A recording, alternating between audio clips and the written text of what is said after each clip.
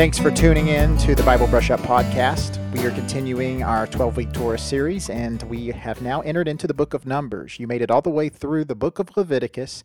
You got through all of those sacrifices, all those burnt offerings, all those funguses the priest had to analyze, and now you've got out of all that just to enter into a big book of numbered genealogies. And so you may not be that thrilled yet, but hopefully you can see the significance and why this has made it into God's word after we get done today. And so the book of Numbers obviously has that word number in the title because they start out with a numerical evaluation of the population of Israel and the various tribes, and they mark who the heads of those tribes are.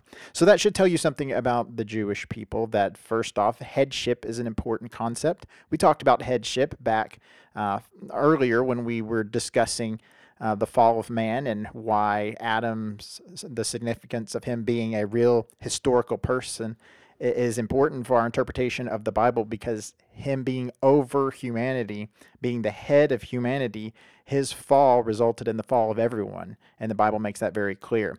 And so Jesus becomes a head for all who put their trust and faith in him. They actually remove themselves from Adam and put themselves underneath the headship of Christ. And that's why we use the analogies of dying to ourselves or being reborn, because it's a putting away of the old nature and taking on a whole new identity under an entirely new head. So that idea of headship is important, and we'll see that play out in the lives of Israel. Some of the clans and their heads, when one person violates God's command, when a head violates God's command, it has consequences for the entire tribe. And so that's why it's so important that the head of the tribe live righteously and obey God's commands. These heads of tribes were often bringing some of the sacrifices on behalf of their people.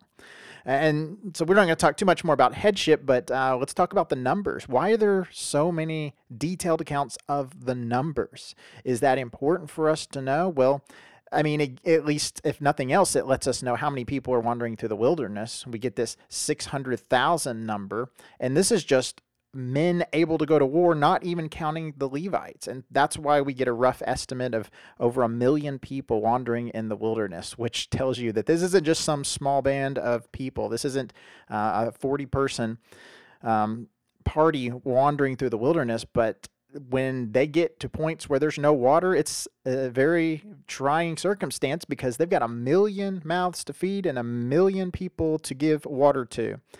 And that just elevates the crisis all the more. And this is why they were being enslaved anyways, is because their numbers were growing so fast. They were beginning to be a threat to Egypt. And that's why they enslaved them. But then God is now delivering them, making a unique people out of them, and taking them to the promised land, which takes us all the way back to the Abrahamic covenant, because Abraham had been promised that he would be given a land for his people. But even more importantly, he was told that his descendants would be as numerous as the stars of the sky and the sand of the sea. And I think that's an important part of why these numbers are here. God made a promise to Abraham, and along the way, there were some threats to that promise, like the famine. While Joseph was saving the world in Egypt, there was a threat to the Israelites in Canaan, and they could have been wiped out, but God provided for and protected the population of Israel through Joseph. And now we get a snapshot, fast forward from Joseph several hundred years, and the people have indeed multiplied. God's promises are actually being fulfilled.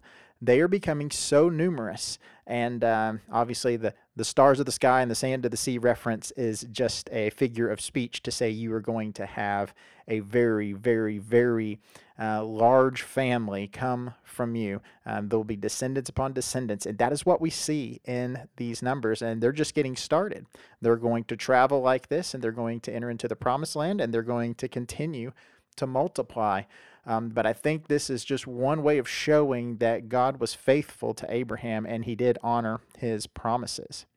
We do get a snapshot in the first couple of chapters of Numbers of the way that they traveled and the way that the entire tabernacle system was organized. When they would set up camp, the tabernacle would be right in the middle, and they would have all the different clans spread out around the tabernacle. And so Judah was the first one to the east, would set up his camp. And then you had another tribe that would set up camp right next to him. And there are 12 of them. So you have 3 coming out of the east, 3 coming out from the south, 3 coming out from the west, and 3 coming out from the north.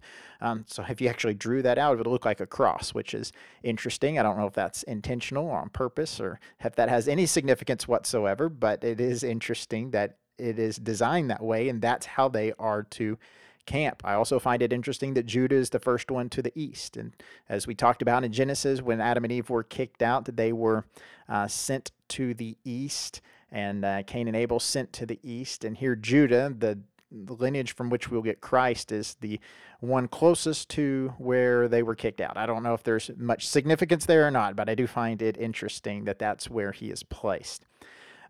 But one of the things I do see a definite connection regarding the priesthood and the tabernacle is once it's named all of these tribes and clans, when we get to chapter 3 of Numbers, it talks about how the priests, the descendants of Aaron, are to minister to him, and it says that they are to keep guard over him and the whole congregation before the tent of the meeting, as they minister at the tabernacle. Then it goes on to say in verse 8 of chapter 3, and they shall guard all the furnishings of the tent of meeting and keep guard over the people of Israel. Now that word keep and guard, those 2 Hebrew words, those are the same words that were used for Adam and Eve in the garden. They were to keep it. And it's the exact same word. So it may be translated different in your Bible in Genesis than what it is in Numbers, but it is the exact same expression. And so that's where we get this idea that Adam and Eve are to be priests of God and to mediate God's presence to the rest of the world, just as the Levites were to do the same. And so those are just a few things that you can pick up on as you read through the book of Numbers. And I'm going to leave you at that for now. We'll follow some other trails as we get deeper into the book next time on the Bible Brush Up podcast.